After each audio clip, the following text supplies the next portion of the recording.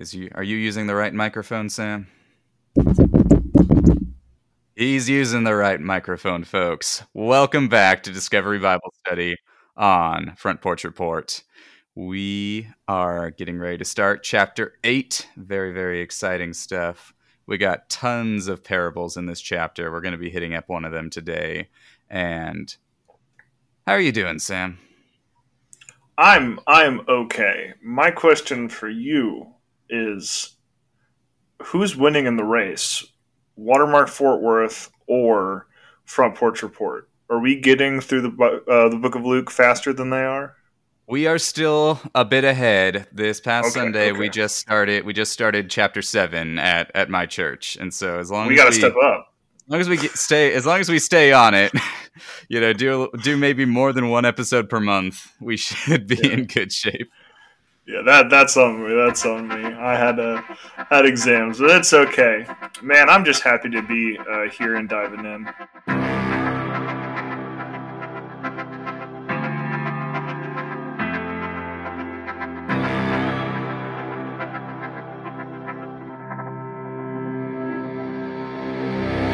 Hello and welcome to Discovery Bible Study on Front Porch Report.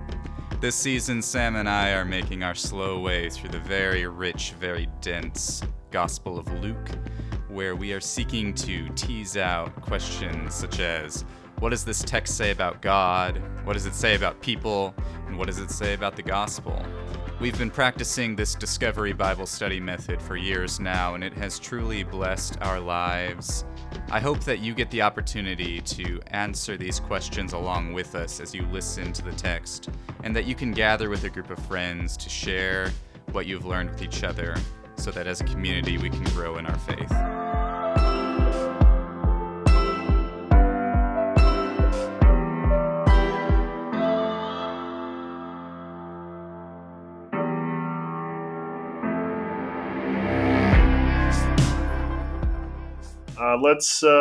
Let's go ahead and open it up. We're going to be, as you said, Luke chapter 8. If you want to follow along, and I hope you would, we are going to be reading out of the CSB, or the Christian Standard Bible. And Taz, you want to take us away? All right, I'll start us off in verse 1. Afterward, he was traveling from one town and village to another, preaching and telling the good news of the kingdom of God. The 12 were with him, and also some women who had been healed of evil spirits and sicknesses. Mary, called Magdalene, 7 demons had come out of her. Joanna, the wife of Chuza, Herod's steward. Susanna, and many others who were supporting them from their possessions. As a large crowd was gathering, and people were coming to see Jesus from every town, he said in a parable, "A sower went out to sow his seed. As he sowed, some seed fell along the path. It was trampled on, and the birds of the sky devoured it. Other seed fell on the rock. When it grew up, it withered away since it lacked moisture. Other seed fell among thorns. The thorns grew up with it and choked it. Still other seed fell on good ground. When it grew up, it produced fruit, 100 times what was sown." As he said this, he called out, "Let anyone who has ears to hear listen." Then his disciples asked him, "What does this parable mean?" So he said, "The secrets of the kingdom of God have been given for you to know, but to the rest it is in parables, so that looking they may not see, and hearing they may not understand. This is the meaning of the parable. The seed is the word of God. The seed along the path are those who have heard, and then the devil comes and takes away the word from their hearts, so they may not believe and be saved. And the seed in the rocks are those who hear, receive the word with joy, having no root. These believe for a while and fall away in time of testing. As for the seed that fell among the thorns, these are the ones who, when they have heard, go their way and are choked with worries, riches, and pleasures of life, and produce no mature fruit. But the seed in the good ground, these are the ones who, having heard the word with an honest and good heart, hold on to it by enduring, producing fruit."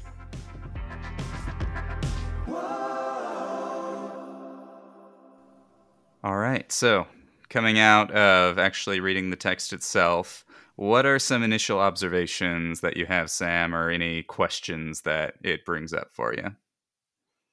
Do I dare say the A word and the C word. I don't know if we want to go that far, but I feel like this opens up the A word and the C word, if you know what I mean. I do not know what you mean. The Arminianist and the Oh, Calvinist, oh those, yes. those words. Yeah. I don't know if I want to open that box, but that's the questions that come to my mind right Hmm. now. I don't know if that's a I debate that's been going on far too long. let's see if this is one of the questions you have in mind, because this occurred to me as well. Do I have any control over what kind of soil I am? Ooh, ooh, that's even deep. That's like, mm, Because as a group of people teaching the Bible, right? That's kind of what we're trying to do. We're not teachers necessarily, we're studiers, but as we want to draw out applications and things from this, it's like one interpretation is the Calvinist version, where you are a type of soil and you don't really have any choice over that, and so you're either going to grow or you're not going to grow. And then the more Arminian approach would potentially have you say, well, you can control which type of soil you are, produce in yourself a good, fertile, non-rocky, non-thorny soil, so that the word of God can grow up within you. And I don't know that if either of those options is the right one, because if you don't have control over the type of soil you are, then why would Jesus even teach us this? But if you have ultimate control over the type of soil that you are, then that means that anyone who doesn't believe, it's their fault, right? And I don't know if I would necessarily go that far either. yeah. That's a lot deeper than I even thought about. The question is of perseverance of the saints, and the good old Southern Baptist that's still within me. Screaming once saved, always saved, and I'm not a big fan of that statement. I think the sentiment attached to perseverance of the saints I find to be biblically accurate, but I don't. It's typically not used in the best way possible. It's used as an excuse for sin. So, Mm-hmm. man, I don't know. I'm gonna be on. This is if we're in the like questions and problems with the text section. This is you know.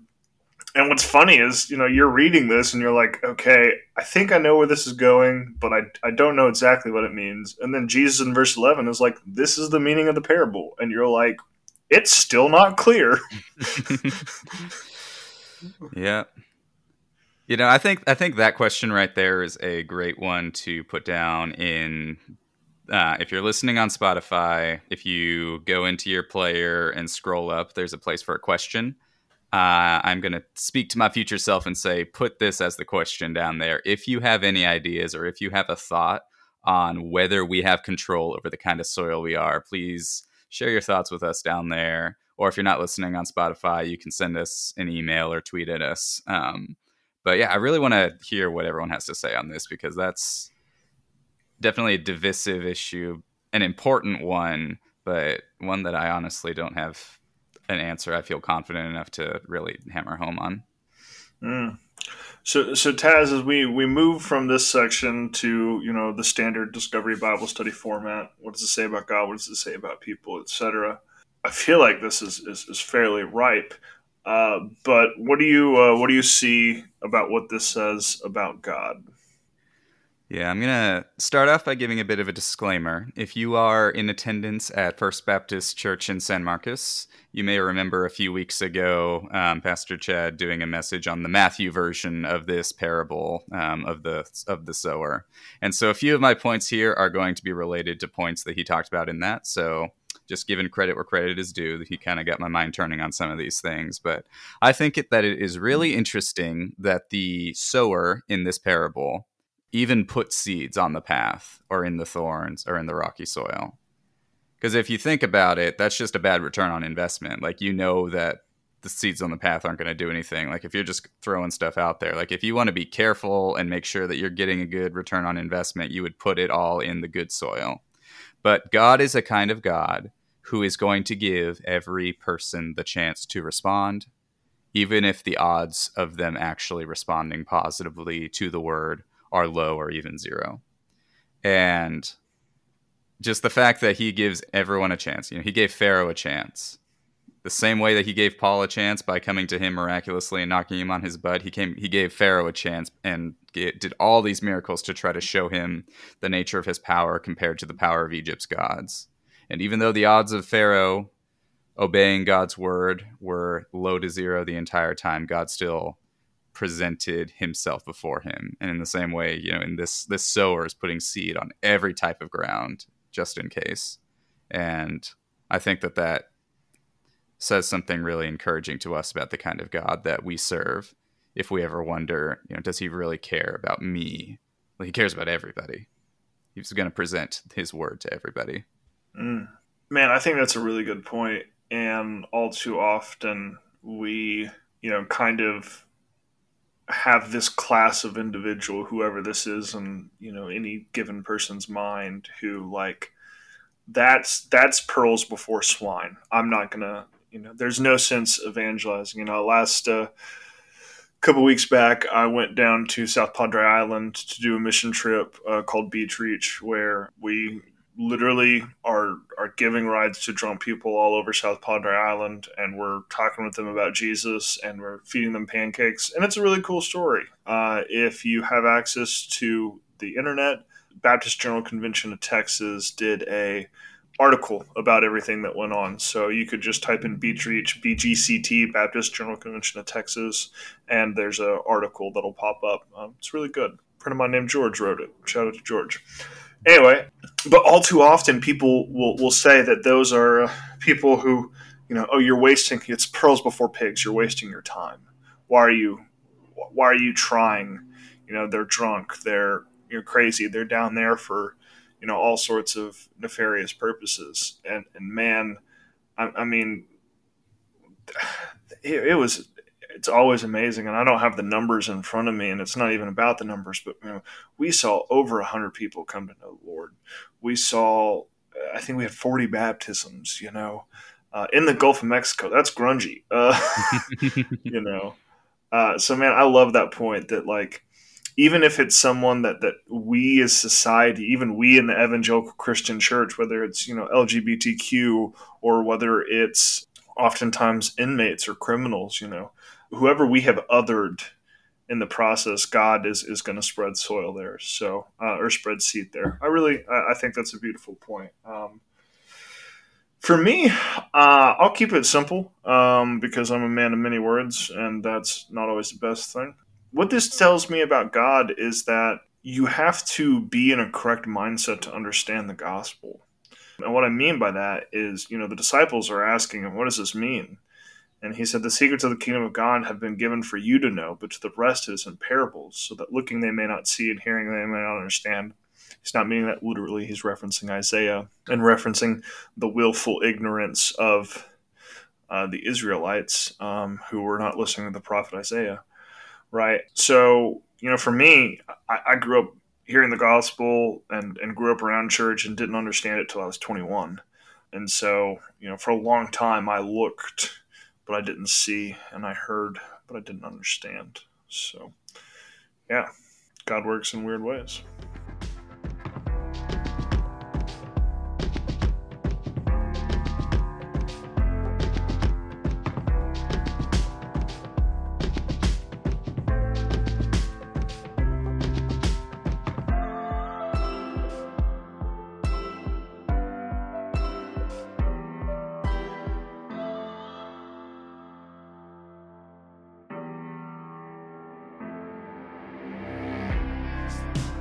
And as I talk about my journey, and I am people, Taz, what do you see that this says about people?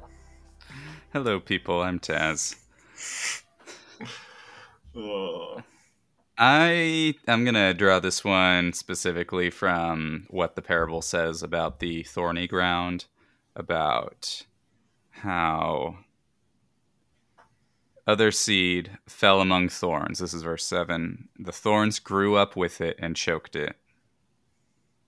And in his explanation of that in verse 14, as for the seed that fell among thorns, these are the ones who, when they have heard, go on their way and are choked with worries, riches, and pleasures of life, and produce no mature fruit.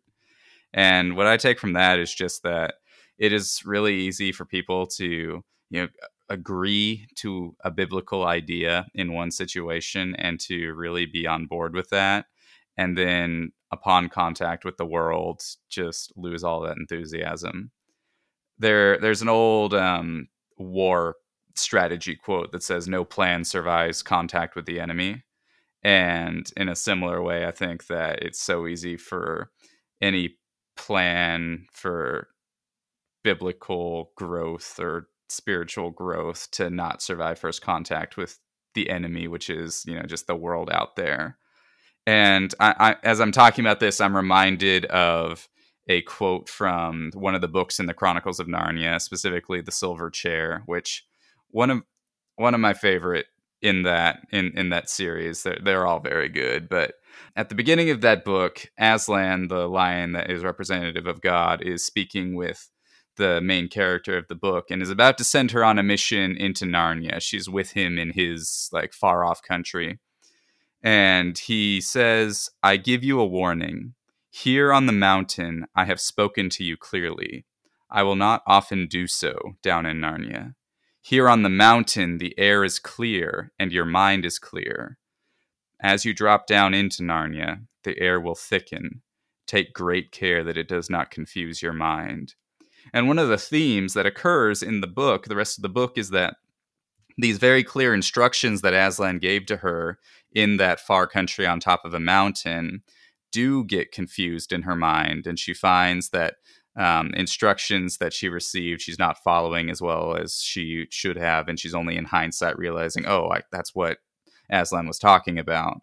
And so that metaphor that he gives of clear air versus thick air, when you are in a moment of Bible study or of group discussion, of even listening to a sermon, it's so easy to be like, the air is clear, this is what I need to do. And then the instant you go outside, that thick air comes in, confuses your mind, or as Jesus says, you get choked out with worries, riches, and pleasures of life, and you're not producing mature fruit anymore. And so I think that's just so easy for so many people to do, including myself, especially myself.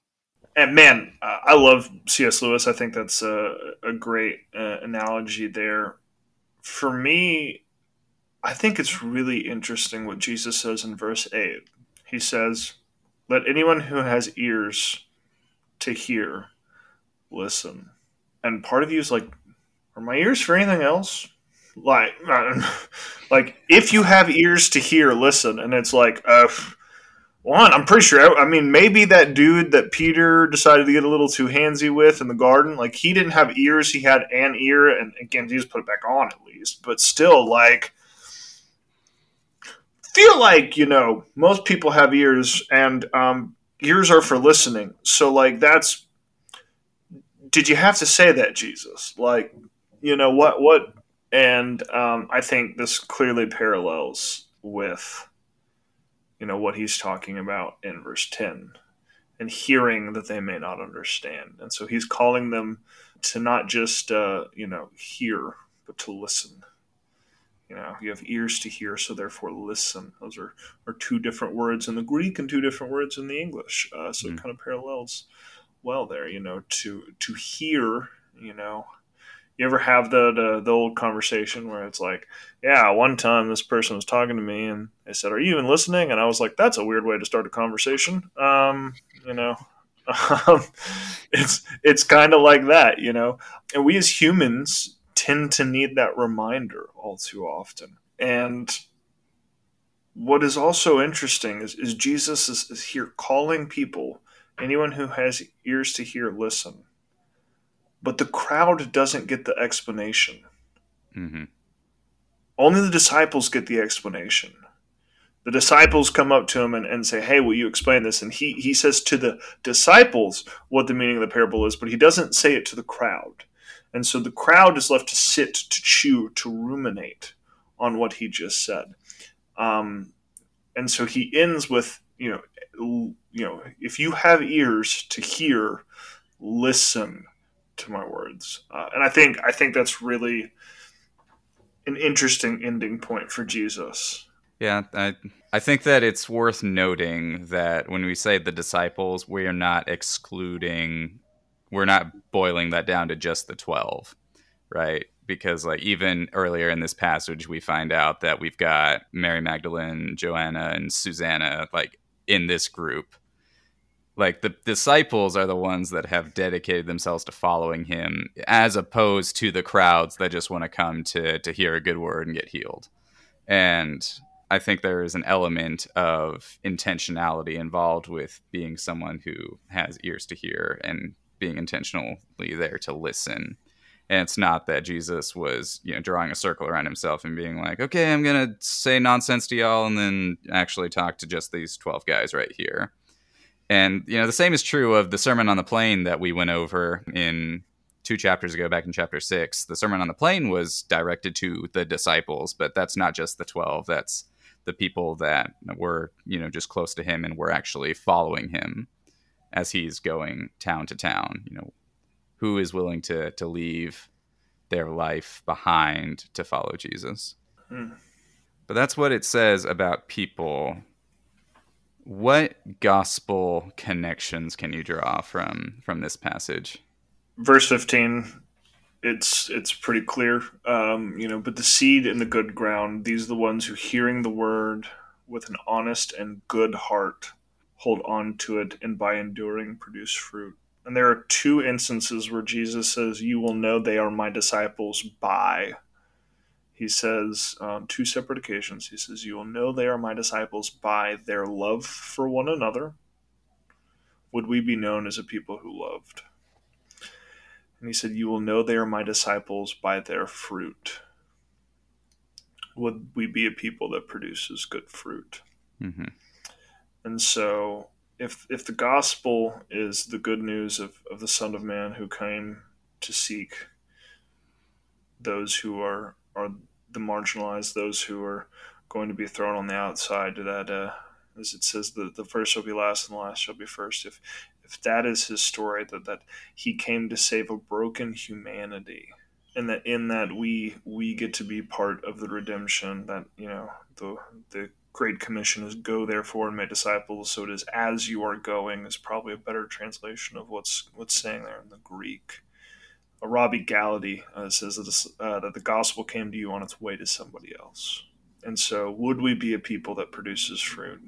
Not that we would worship the fruit, not that we would idolize the fruit, but that we could see the fruit and know that God is working. And all too often, I'm guilty of worshiping the fruit, or looking at the fruit and saying, "Wow, look at this." But in all actuality, look at Jeremiah. His fruit was obedience. His fruit wasn't numbers. He so faithfulness was not measured in Mm-hmm. numbers and success. It's measured in obedience, and obedience is fruit too. If you remember the fruit of the Spirit: love, joy, peace, patience, kindness, goodness, faithfulness, gentleness, and self-control. Right. Um, that's not the only fruit, obviously, but that's the fruit of the Spirit discussed in Galatians. But my main point is that don't worship the numbers, because all too often you can confuse the gifts of God for God, and that's not what we are Mm-hmm. called to do. Tez, what do you see? I'm gonna draw this one once again. Credit where credit is due. If you were there at that sermon by Dr. Chad Chaddick, but the seed is always good, and the seed is always ready to do its work. Yes, our soil, our response to it is going to affect the growth, but we don't ever have to worry about whether we've been given a bad seed or a dud seed or something less than the best that God has for us. And, you can have the most fertile soil imaginable, but if there is no seed in that, there's not going to be any growth. And in the same way in our hearts, it doesn't matter like what our heart looks like, how receptive we're going to be. It is God who came and planted that seed within us, who planted his word. And he's the one that brings about that growth through the word. And so ultimately, the responsibility for your spiritual growth is not on you, it's on God. And he is the most trustworthy individual that we could imagine to have the responsibility for that growth. Dr. Chad coming in clutch. And now as we finish the DBS questions, Sam, what is a good application that you can draw from the text this week? All too often I find myself preoccupied with the worries of life. And I'm worried about this or tomorrow or 5 years from now, or even, what my life is going to look like in a matter of weeks, And verse 14 says, "And as for the seed that fell among the thorns, these are the ones, when they have heard, go on their way, and are choked with the worries, riches, and pleasures of life, and produce no mature fruit." And as I examine my life, I have to question, if worries, anxiety, questions I have about the future, if I'm so preoccupied with worrying about those that I'm not producing mature fruit. And it's not that you're not producing fruit. You can look at this little baby apple. I go, look at it. It's great. Look at it. It's like, look at me. I'm doing my D group. Yay. And it's like, hold up. And it's a mature fruit, And that's one of those, like, there's not really a practical thing as much as it is like a chewing on cud type thing, Mm-hmm. So, yeah. What about you, man? What do you got going on? I mean, I'm going to draw it from that same exact passage. I'd hope so. We are in Luke chapter 8. Right, but the same verse. I gave my Narnia quote earlier, and I definitely don't do anything to keep the air around me from being thick. Like, there's some circumstances where, like, I don't have much control over that. Like, the air in the emergency room is about as thick as it gets. But whenever I am alone at home, I just allow myself to be awash in sounds, whether it's a podcast, a YouTube video, music. Like, I am afraid of silence. And this is something that I am convicted of frequently, and that I confess almost as frequently, and always express a desire to do something about it, to change it. I make a commitment. Oh, in the mornings before work, I'm not going to watch Netflix anymore. But oops, I started watching YouTube, and it's like, okay, I'll stop watching YouTube. I'll read a book instead. No, I'm reading a book instead. And it's like, I just get to the point where I'm afraid to be alone, to be bored, to be, in silence. And this has been, me being vulnerable. This has been something that's been going on for long enough that it's like, why do I keep bringing it up if nothing has ever changed until this point? And as I was reflecting on it just now, it's like, I come to these conclusions, or I come to these strategies out of a sense of obligation. It's like, well, I know the right thing would be to clear the air a little bit and just allow God to speak to me if he wants to. But I don't hate the things that thicken the air. I don't hate that I am stuck searching for the next piece of entertainment or the next thing to fill my mind. And is it sinful for me to be doing these things? I think it's sinful if it's keeping me from the mature fruit that God has for me. And if you don't hate your sin, then no amount of white knuckling it and clenching your fist is going to be able to get you to stop it. And so maybe what I need to do is just reflect on the impact that kind of living has on my life and has on my relationship with God and relationship with others, and develop a hatred for the ways that it has become sin for me. And maybe that's the way to bring about change. Yeah, I'm also chewing cud, but that's a reflection that I had. It's a cud kind of day. It's a cuddy day. Pretty cuddy. Instead of a cruddy, it's a cuddy. Okay, anyway. Mhm.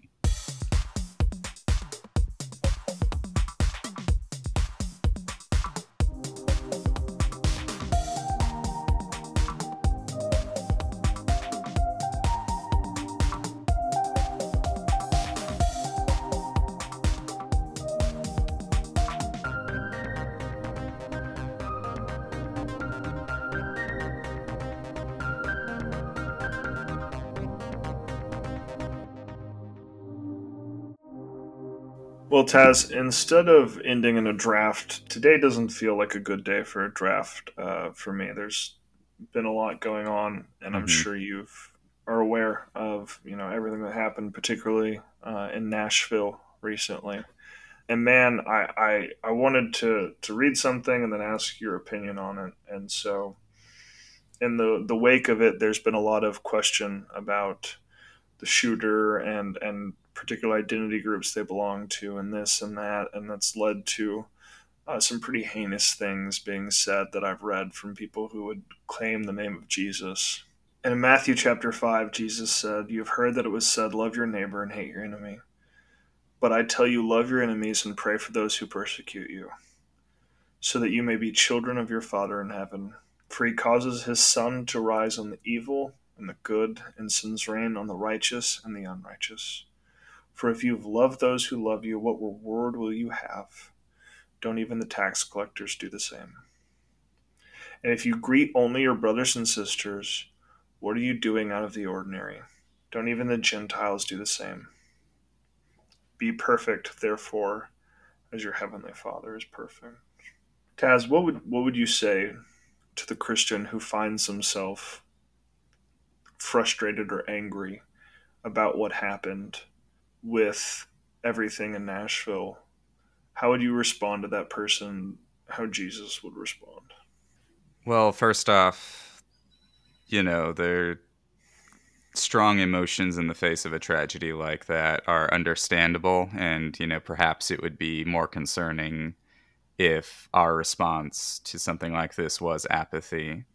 But if your response to this particular tragedy is over and above in a spectacular way, like what your response would be to any other kind of shooting or any other similar situation, and if the reason for that is because it was a Christian school and because it was a transgender shooter, that I think should be concerning to you. Why is your response mediated by the tribalism?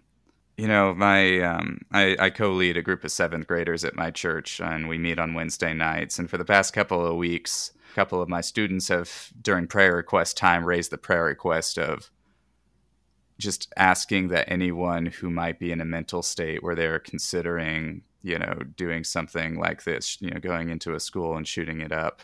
And the thing that they pray for is that they would get help and that they would receive help from God and then from other people so that they wouldn't end up making that decision.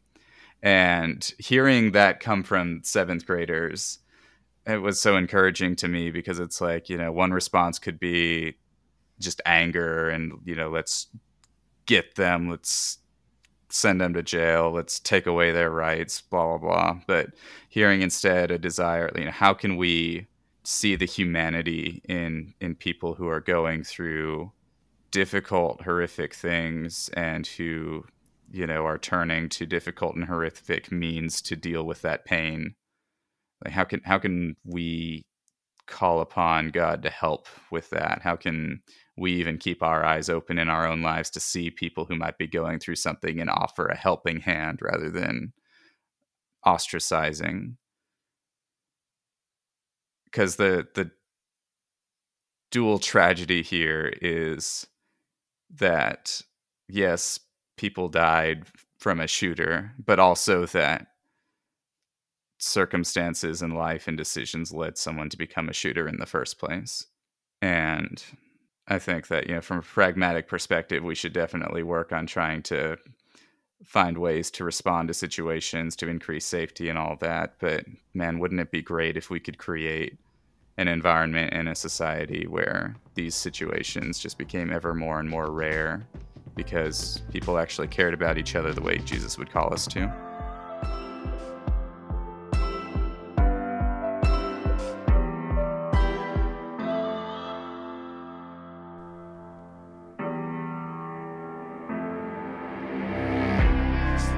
Thank you all for joining us this week.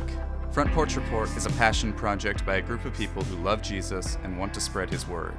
Our hosts are Taz Turner and Samuel Hinckley. Our theme song is If by Beautiful Eulogy. We are available on Spotify, Apple Podcasts, and wherever you listen to podcasts.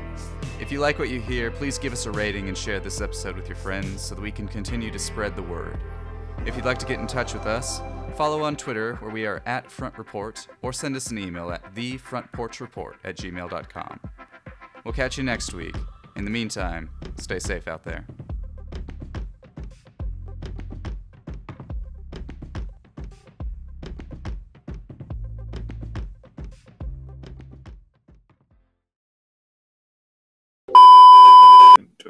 Do I do the transition? And go ahead. You're muted. Happens again. I had a Southwest flight going over, sorry. That's all I have to say about that. I figured it would end there. It's kind of a good ending spot. Unless, well, the outro is pre-recorded, Yes. so we don't need to do an outro. So it's